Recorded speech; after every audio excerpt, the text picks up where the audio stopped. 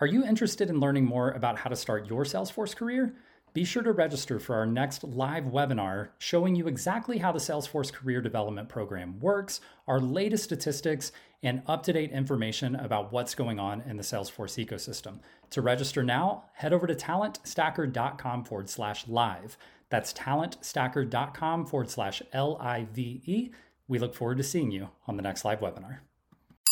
I will always be bullish that there is no better career than a Salesforce career. This has served me well, and I think it will continue to serve others well. Hi, I'm Anita Smith. I'm Bradley Rice.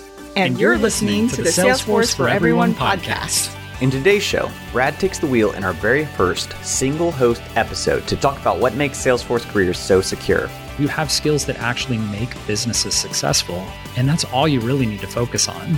Also, our guest shares some of the wisdom she's gained from 20 years of economic ups and downs. Even if I was the first to go, I knew that I had so many more opportunities than people that were in more traditional careers.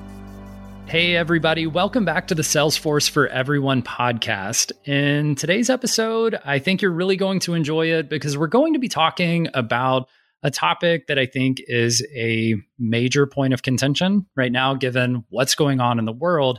And we're going to be hitting some tough topics like the recession, tech layoffs, and how Salesforce careers weather the storm, and what you should keep in mind as you're going through those conversations with yourself and with others who are looking to start their Salesforce careers. Today with me, I do not have Anita Smith. For the first time ever on the show, we do not have Anita Smith. She's too busy closing on her first home, so she's going to miss out on an amazing conversation. But we are going to have an incredible guest. She has over 20 years of experience in the Salesforce space. She has worked in a variety of roles and actually just wrote a Salesforce book called Rock Your Role as a Salesforce Admin. And I would like to introduce to you today, Jody Herbick. Welcome to the show. Thank you. So glad to be here. Bummed I'm missing Anita, but woot woot for her. That's a big milestone. Yeah. So, I think there's a lot of ways we can start this off. But I think really the first thing is I want to make sure that the listeners understand that, given that I would consider myself somewhat biased to the Salesforce ecosystem, and also I would not consider myself an expert on how Salesforce fares through a recession. Because, in 2008, I'm 33 right now. So whatever I was up to in 2008, probably finishing up high school, maybe starting college. So I don't really know what was going on there, really. As an adult, I had no big responsibilities at that time. And then if you go back to 2000, the one time period, like the tech crash, I don't think I really had any idea that even happened, other than like reading about it in a textbook. So I'm not the best one. Like, admittedly, I'm not the best person to give perspective on this topic. And so without you here, I don't think we have really the ability to talk about this in an educated way from an experience. So if you don't mind talking a little bit about your background, what your career has looked like, and sort of what you're up to today. Sure. Yeah, absolutely. Thank you. And, I'm by no means an expert in economic cycles or in Salesforce as an organization, but I do have the benefit of perspective. And so that's really what I can share with you today, that I'm 20 years into the Salesforce career and continue to be bullish. I have for years tried to talk every friend, family member, Uber driver that I've come across as to getting into a Salesforce role in some capacity. And the reason is it served me well. So yes, I would love to chat a little bit about it. So I think it's important to say I'm not a technologist, because a lot of people think that that's something that's imperative to get into the Salesforce world. I started my career, I did nonprofits for a couple of years after college, but mostly started my professional career in sales roles. I worked for the Walt Disney Corporation and did selling of their cable programming channels and was a sales trainer. So I would go into cable organizations and teach them how to ask the questions as it pertains to if somebody was a good fit for the product. And then got wooed over to the wild side at the time. Cable was old news back in 2000. There was this thing called the internet. So I had a front row seat for both the dot-com boom and the dot-com bust. I worked for a company. This would have been, 1999 to 2001, right smack in the middle of it. We made websites. And in that sales role, I had to help people understand, why did they need a website? After all, they had yellow pages. And some people on this call might not even remember what yellow pages are. But at the time, websites were that new. And I ended up, because at the time when we first started, finding people was a more difficult challenge. People to build the websites was a more difficult challenge than finding clients. During that boom time, I ended up taking my sales skills and moving over to a recruiting department and working on, how can we convince people to come and work for us?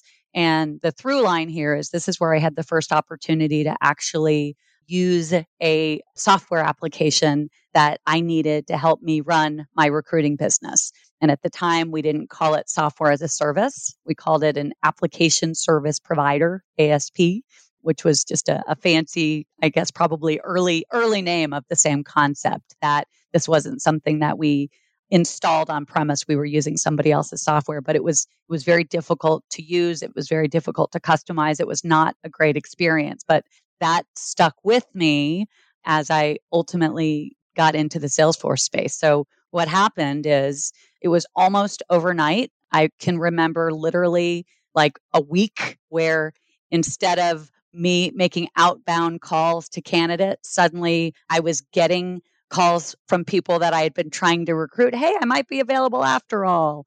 And you could just almost feel it. It was that sudden. And so thus the beginning of the dot-com bust, as they called it. And really what it all meant is we all just shifted our purpose and our perspective. And that's what happens at these times.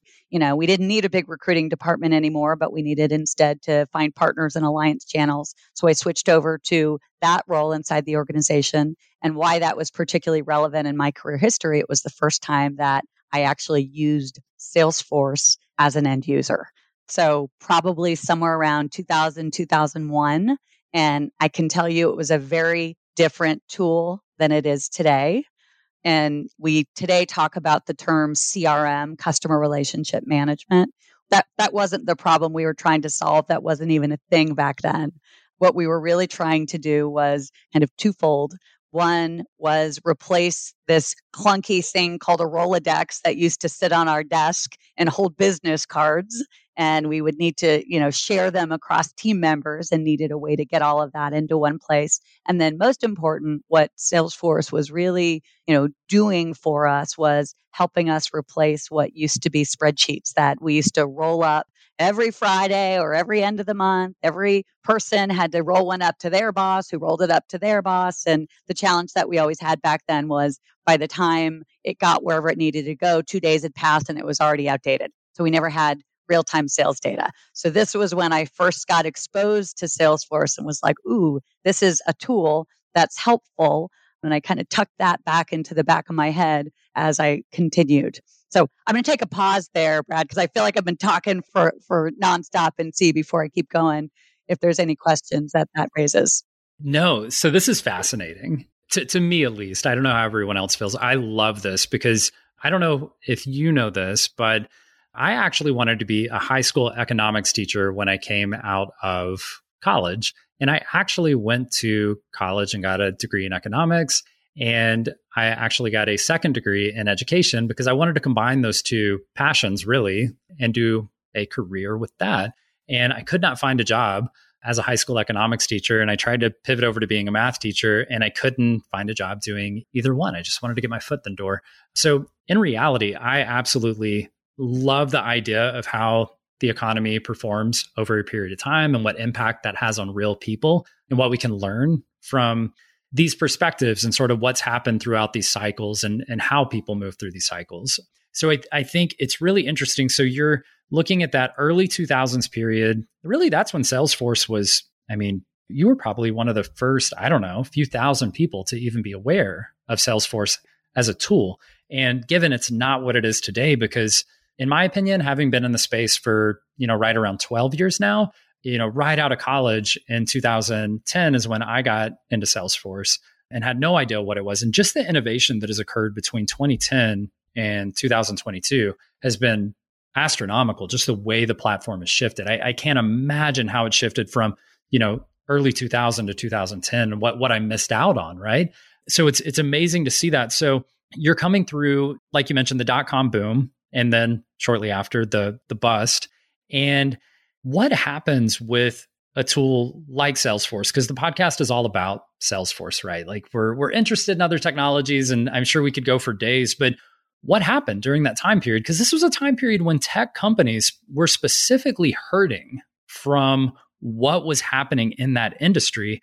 So, I mean, what do you see happen with Salesforce, and how does your career continue? Because obviously we know now you're writing incredible books about how to be a better Salesforce professional. You are, recognized as a top tier Salesforce professional. So how do you go from, I kind of know what it is, I'm aware that it can improve efficiencies for the work that I'm doing, to where you are today? Yeah. So this is where it gets fun. What I shared so far was really just the background, right? Yeah. So I'm going to fast forward about a year.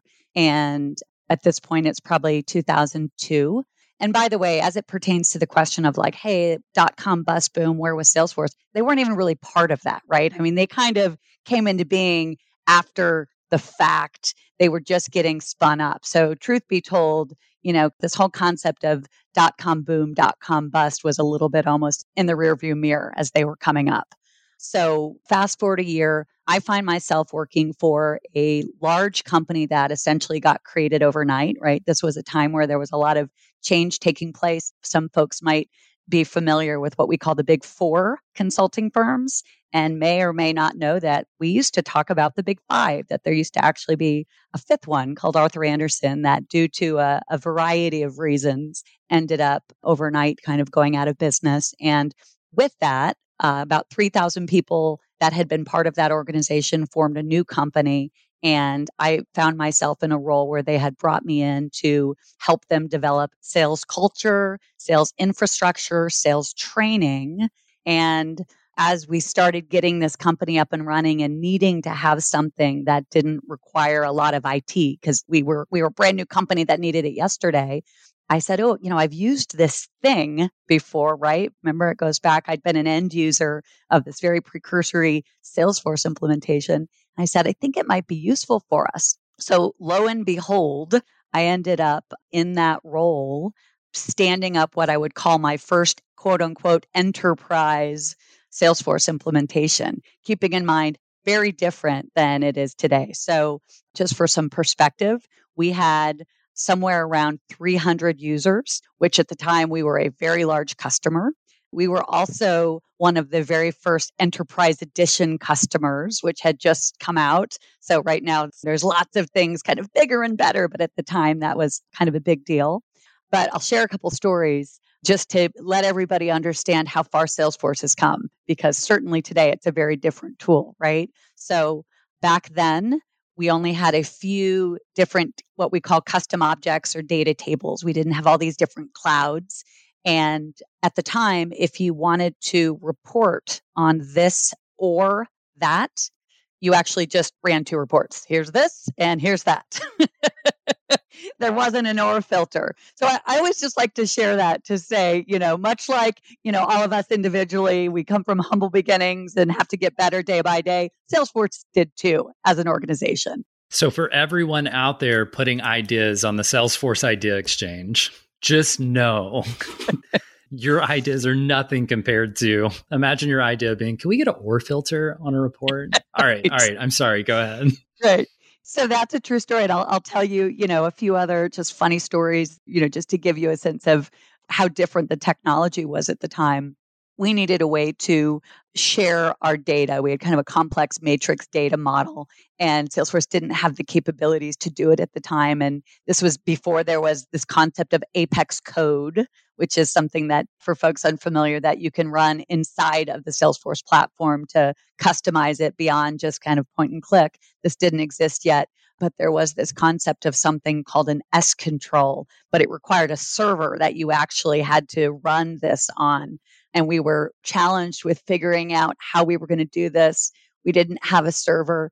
And an intern that I had said, I think I can figure out how to code this. and literally ended up building something, and he ran it every night in his college dorm until we actually got this up and running. So, we definitely in the early days were working with some different tool sets than we have today. But I'll tell you, because I think this is a really important part of the story. It ended up that it was such a success that somebody like me, again, not a technologist, a business user, somebody that had previously tried to use an application service provider, not with much success, that I was able to very quickly kind of build out the CRM. It proved so successful that we also needed a way to spin up a recruiting org because the company was having a lot of success and growing very quickly. And so we ended up building a second instance of Salesforce that we used to manage all of our recruiting processes. And it was today, that's a fairly standard use case. And in fact, for folks that have taken their Salesforce certification exam, you'll probably recognize some of those questions because that's a use case that they talk a lot about in the cert. But in 2002, it was definitely a pretty forward-looking kind of use of the platform. And it ended up getting me a job in Salesforce that I was asked frequently to demo it and show it, and ended up getting recruited by Salesforce to go work there, which I did for 4 years. So I have some perspective there as well.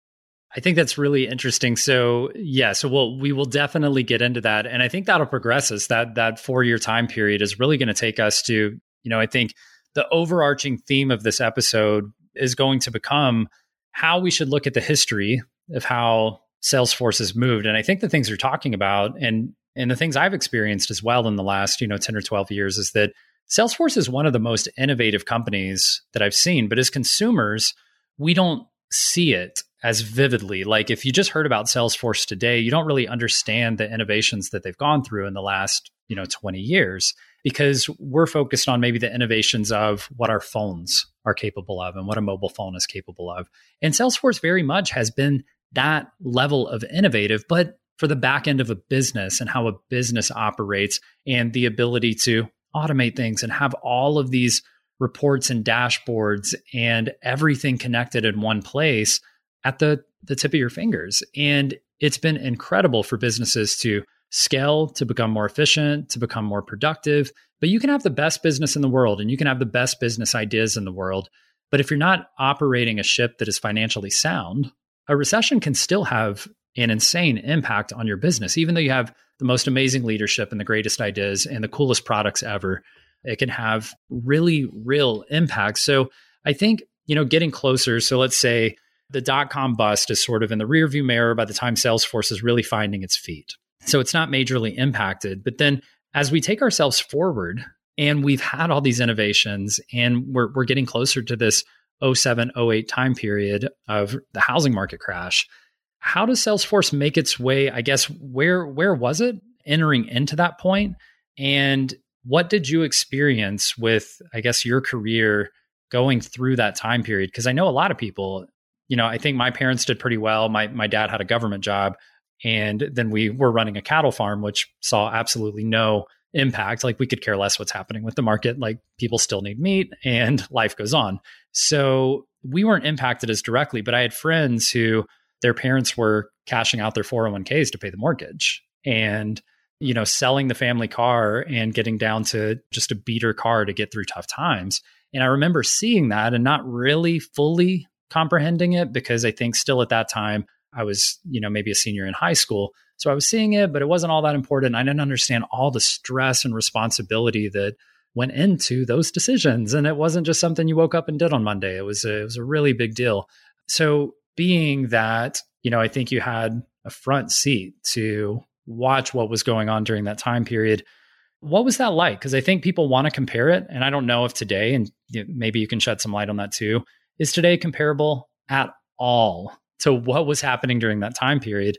And then how does Salesforce handle that time period? Yeah. So, again, what I can share with you is my experience of kind of what I saw. And the reason it's important to kind of follow this progression of where Salesforce started and then where it was at this point is, it had legs already by then, right? It's starting to be integrated inside businesses. And so while there is certainly challenges. At the time, it was a cash crunch, right? The credit market dried up. That was the problem at the time. So certainly there were likely companies that were challenged with how they were going to buy new things, take care of their various and assorted cash needs. The truth of the matter was it was already embedded inside a lot of companies, and it was a tool that allowed them to operate.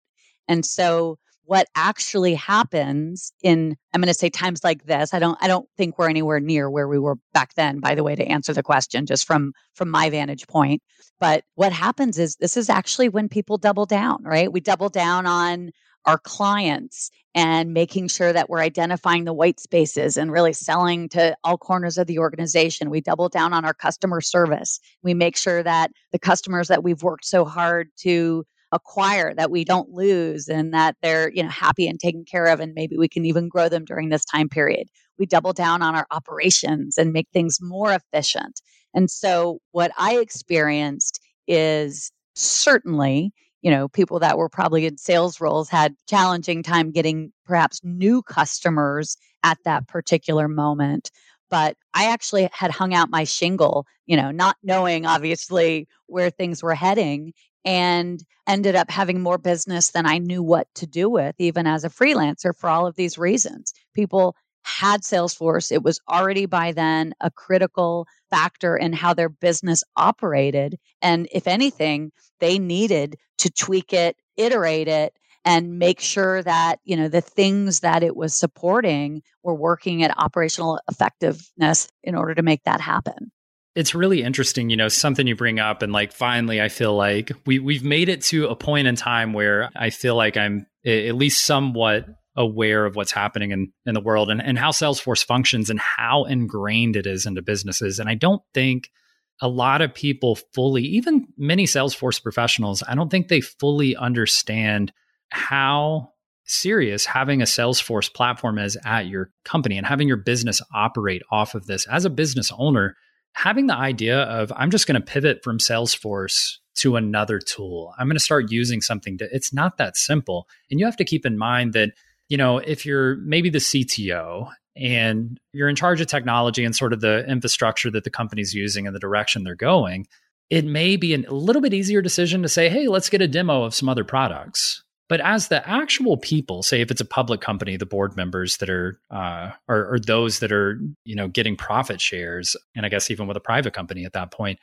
you don't want to rock the boat in such a tremendous way. Like, you're talking your marketing processes, your sales processes, your support processes, a lot of time your financial reporting even, there's so much built into this one tool. And disrupting that could have, it could be great, but it could also have a catastrophic effect on your business, the happiness of your employees, the happiness of the management, your actual revenue.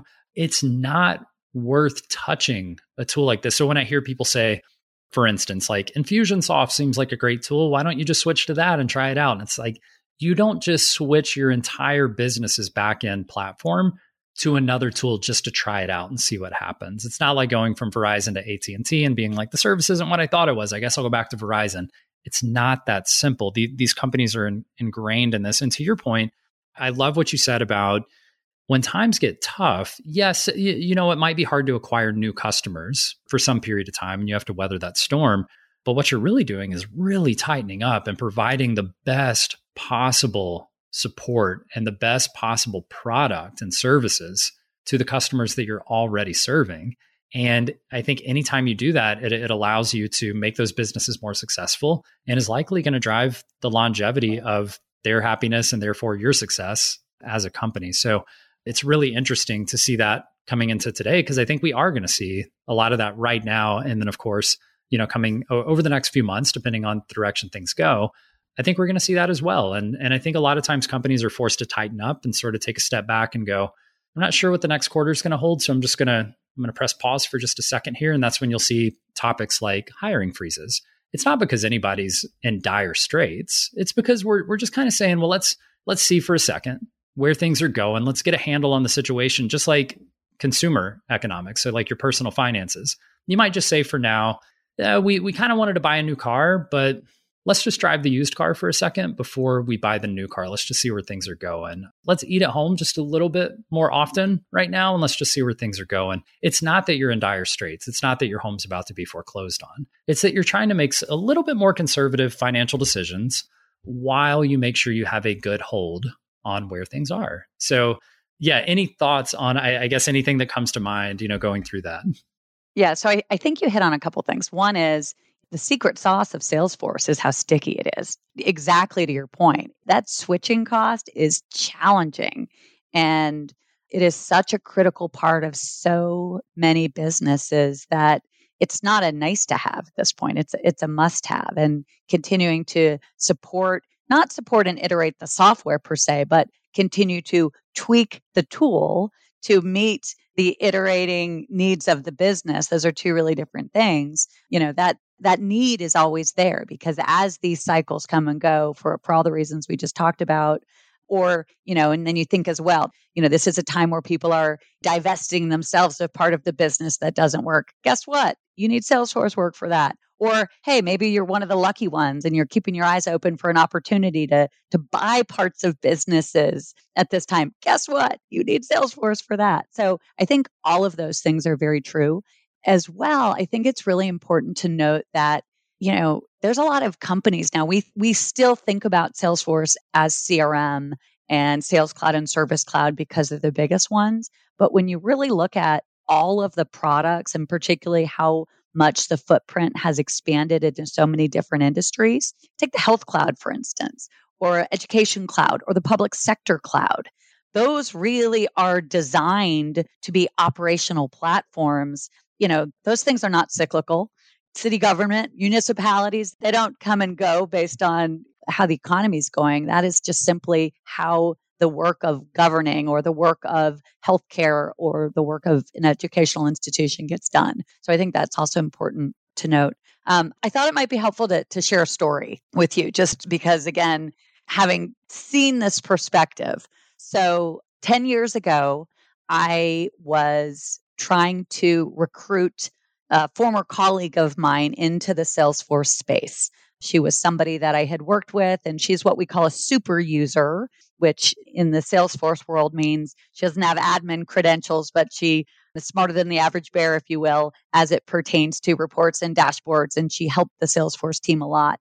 And she had just gone through a layoff, and she was very reluctant because it felt like this was risky to get into technology as she thought about it.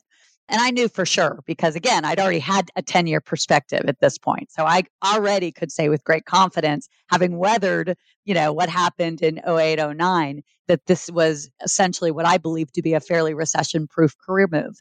So what I told to her at that point is I said, I can't guarantee that you'll never be unemployed because stuff happens inside any individual company, right? But at the macro level, as long as you nail this and you develop a reputation as a rock star, you will always have options. You will never be unemployed for long unless you choose to be. You will never be hungry. You'll never be in that, experience where you're really struggling, and you're going to go into it with much, I'm going to say, more full coffers than you would have if you stay where you were. And sure enough, I wooed her over to the wild side, as we say. She, almost doubled her salary from where she was in a matter of probably 2 years.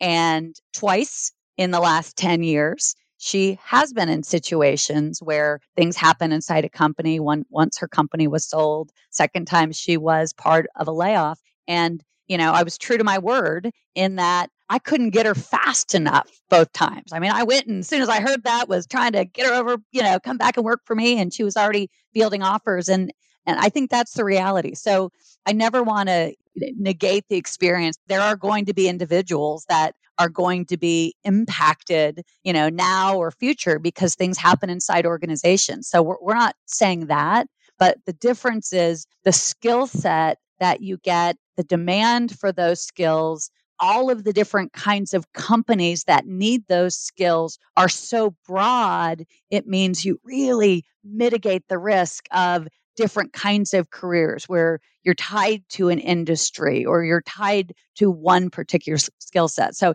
that's why I'm so bullish.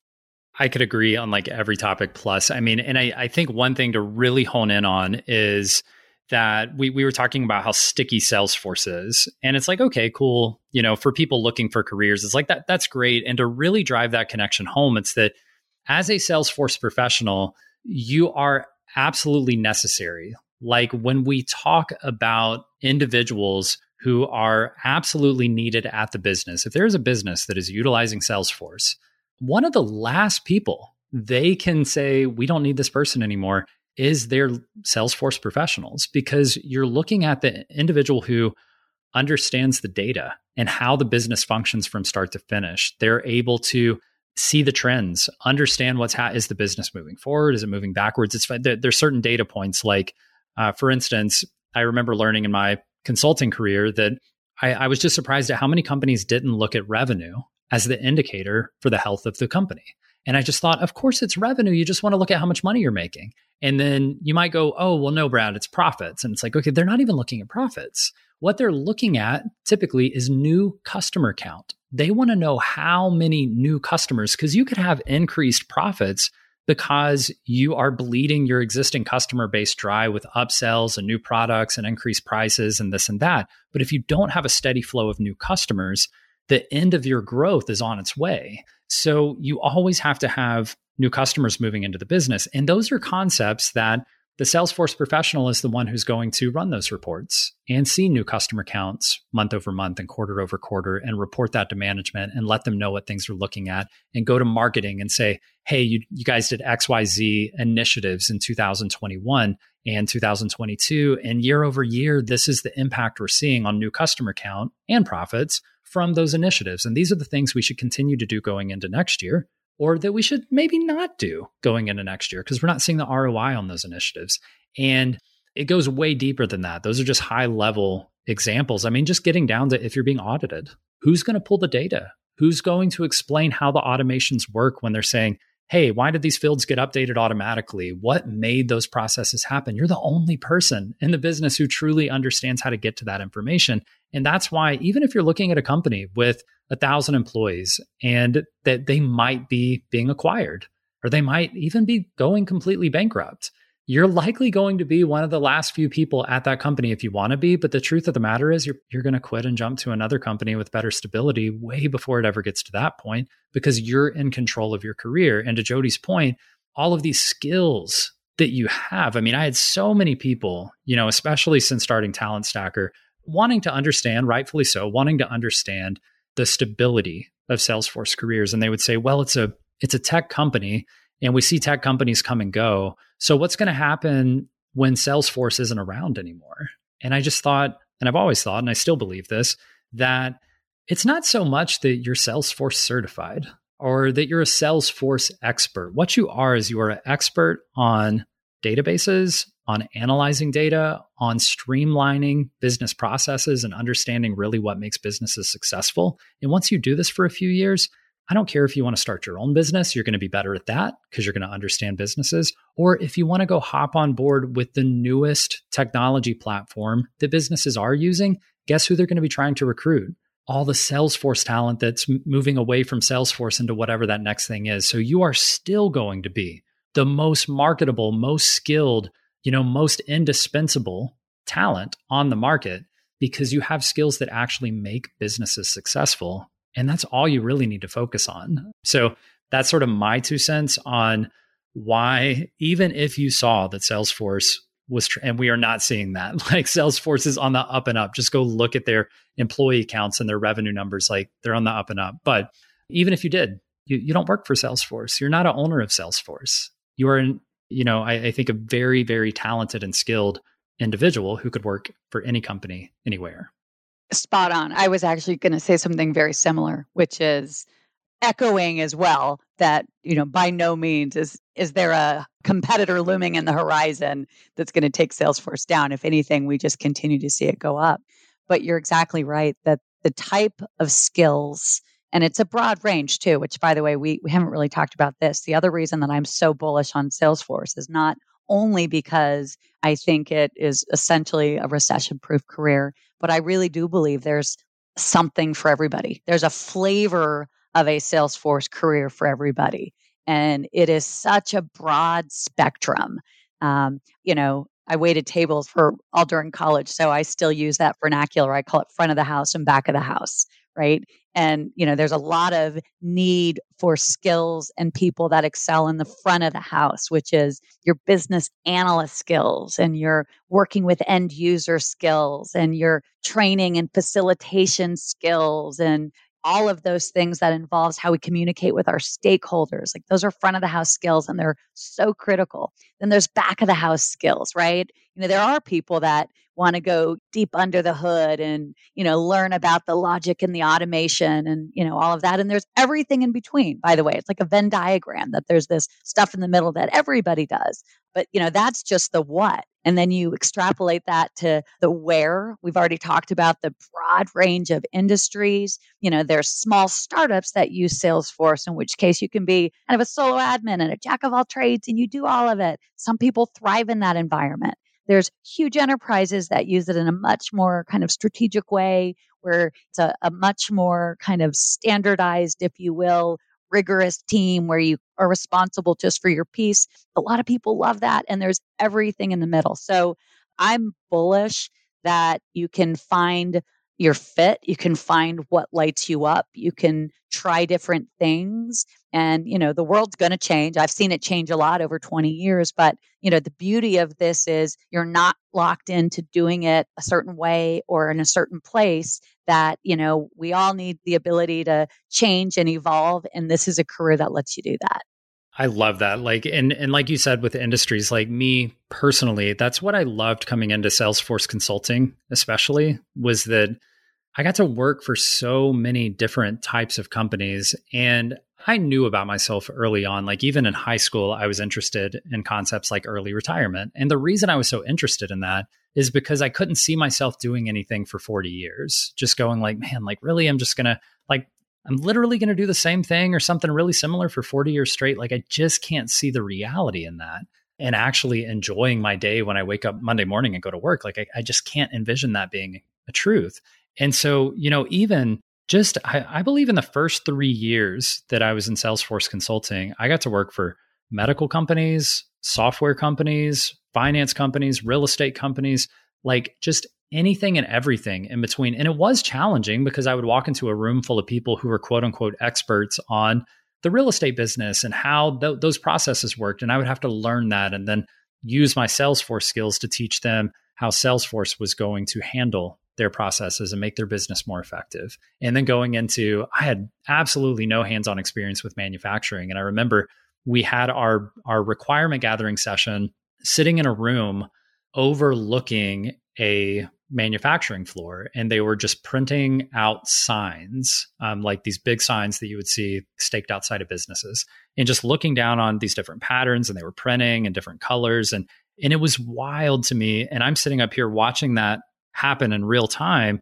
while talking to the business management about sales and marketing and how we're going to make sure that these people down here have, stable careers and that they have a job going into next year and that things are on the up and up and not questionable. And it was just amazing to get that level of exposure and figuring out, what do I enjoy? What do I like? What types of businesses do I really thrive in? What types of, companies do I really enjoy working with and the processes they work with?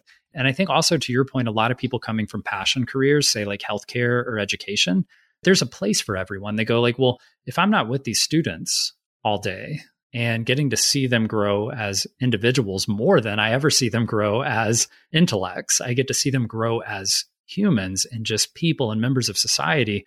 How am I going to have that level of impact if I'm just out working as a tech professional? And there are companies and there are communities that you can take those skills and still drive incredible impact. If you want to work in nonprofit, that is a massive sector that Salesforce serves, is the nonprofit sector.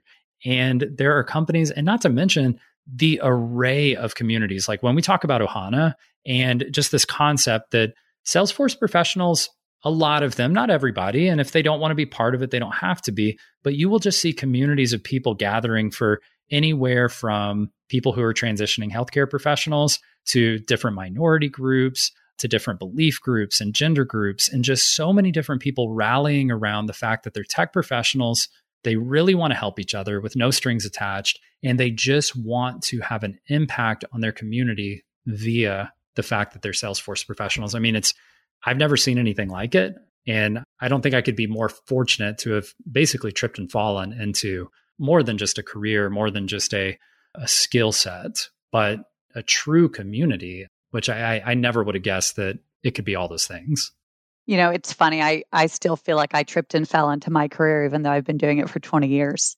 And, for all the reasons that you have said, I was much like you, where I, couldn't imagine what was going to keep me interested for 20 years. And the reason that I've been in the same space is, even though I've been doing quote unquote the same work, I've done it. I say I've been in every seat around the table, right? My jobs have looked different. They've felt different. I've been able to work with different kinds of organizations. And so it was always able to change along with, my needs or where I was in my particular career space. And I can't think of anything else that would have given me this flexibility.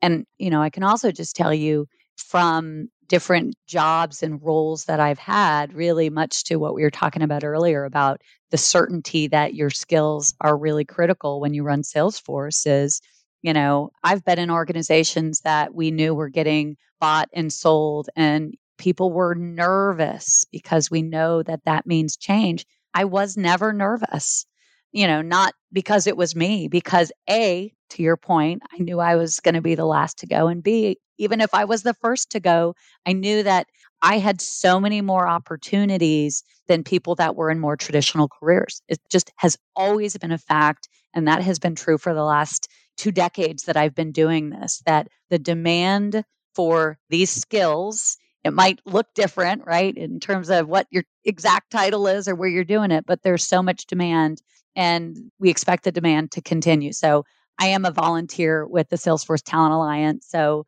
I lead a cohort of folks that are, new into the industry. So get to talk a lot about some of the expectations, that Salesforce is seeing in terms of the skill gaps. And I don't have any reason to believe that what I've seen over the last 10 years is going to change. And if anything, it feels like the demand is getting bigger.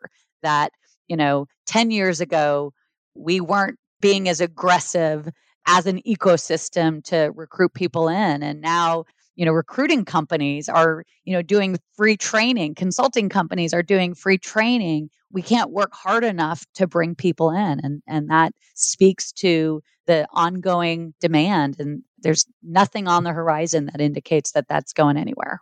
Yeah, it's so true. I mean, when I get to talk to people who work at Salesforce, especially in sort of talent growth, that's always the conversation. It's like, we can't get enough people certified. We can't get enough people qualified. Free resources like Trailhead and, so many other free resources as well. But just there's so much here that they're just trying to drive new people.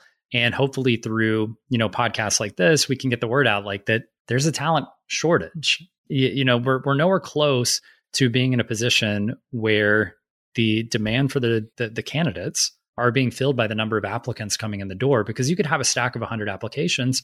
But the fact is, most of those people are not qualified to do the work. They may not even be certified. And if they are certified, they just don't have exposure to understand what's actually needed at these businesses. And I was going to share like a really quick story, because I don't know if she would be comfortable with me sharing her name. So I'll make it quick. But we had one individual who came through Talent Stacker, and she was employed for, I believe, about 9 months. And she got laid off because it was a startup. Honestly, they just didn't manage their business finances properly. They made some really poor choices back to back, and the company went under. And she got laid off. And in 2 weeks, 14 days, she had 7 interviews and 3 job offers in 2 weeks. So someone with 9 months of experience had that level of recourse to go, I'm in a position. And don't get me wrong, like, she was scared to death. Like, oh my gosh, did I just make a horrible decision? Am I in trouble? Is this going to work out? And I'm sure for the first week, she was like, I don't know what's going to happen. And then by the end of week 2, she was employed and she got a $25,000 pay raise going from the first job to the second job. Like, it's incredible, the opportunity that exists here. I think even if you're listening to this in early 2023, or you're listening to this in 2025 and the economy's booming and things are great, at any point, whether we're going through a down cycle or an up cycle, I think you're going to find that just these skills and this career path is going to be an incredible demand. So hopefully that helps put people at ease. This career has served me well, and I think it will continue to serve others well. I do feel somewhat obligated because sometimes I feel like we make it sound too good to be true. And so, if nothing else, I'm a pragmatist and a realist. And I like to say, I will always be bullish that there is no better career than a Salesforce career. I'm particularly partial to the in-house admin role, which is why I wrote a book about it. But it's not a magic bullet. Like, I want to be really clear. It's hard because there's a lot you need to know, right, to get good at it. So I think it's really important to, go in eyes wide open. The opportunities are there, but it is a job that will be a challenge in the sense that if you think you're going to, phone it in, don't do it, right? That it is always changing. It's always innovating. And you need to be an expert both in the application or whatever part of the application you're responsible for, the business that you're supporting, whether that be client or in-house. You need to, continue to upskill your soft skills, how you communicate in order to be effective. So, 100%, is it the best job? Absolutely. But I would be negligent if I didn't say, you're going to work hard, but you're going to get rewarded in having a sustainable career that's going to serve you well and give you lots of optionality. Yeah, I 100% agree. Like entry-level salaries at just over $70,000 for Talent Stacker alumni. If you think that you're just going to walk into companies and they're just shelling out $70,000 paychecks left and right, you got to prove yourself. You're going to have to put in the work. Once you get the job, you are going to be challenged. And that's the thing that keeps me around. I think that is the most exciting. I don't want to sit at a desk and chill and not have anything to do and, twiddle my thumbs and wait for 5:00. I don't want to do that. I want to be excited about the work I'm doing. So if you're interested in learning more about, what Salesforce careers look like and what you can expect and how you can be an incredible Salesforce professional, I highly, and I truly mean this, like coming from me, I can say this for a fact. There is no other book that I recommend, period. There's no other Salesforce book that I recommend. I know people love books. I know people have a list of Salesforce books that they would recommend. I truly mean this when I say it. The only Salesforce book that I recommend reading is Rock Your Role as a Salesforce Admin that Jody wrote. She, if you can't tell from this episode, is incredibly knowledgeable, incredibly talented, and has a track record that proves that she actually knows what she's talking about. And I'll tell you, this book, I wish I had it when I started my Salesforce career because there are so many just gems of information about how you can actually improve yourself with actionable steps as a Salesforce professional. It will make you a better professional. So make sure you check that out. And if you haven't already, make sure to head over to talentstacker.com/start and get started with the free 5-day challenge. That's going to walk you through how to get started with your Salesforce career and find out if it's something that you want to do. So thank you so much for joining us today, Jody. It really has been a pleasure. Pleasure was all mine. Thank you so much. And thank you for that nice endorsement of the book. It means a lot to me. So absolutely make sure you check out Jody's book, Rock Your Role as a Salesforce Admin. And we get a question a lot, like, what is it really like? Like a day in the life of a Salesforce professional, what does it look like? And I can tell you that I think this book is really the answer to that question. It is going to give you that deep dive view into really picturing and imagining what it's going to be like, the types of problems you're going to be solving, the types of businesses and people that you're going to be interacting with. And you can really start to wrap your head around what it looks like to be a Salesforce professional. So whether you just landed a job recently, you're a veteran professional, or you're still trying to work on landing that first job and understanding what it'll be like, I really do think this is a book for you.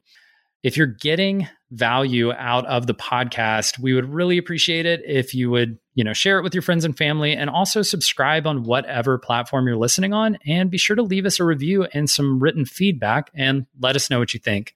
Also, this episode brings to a close season 2 of the Salesforce for Everyone podcast. We really hope you enjoyed season 1 and season 2, and make sure to hop into the Salesforce for Everyone Facebook group and comment when we post these episodes on LinkedIn and Facebook. and anywhere you're listening. And let us know what you'd like to see in season 3, and we will absolutely take that into consideration. So until the next episode, bye.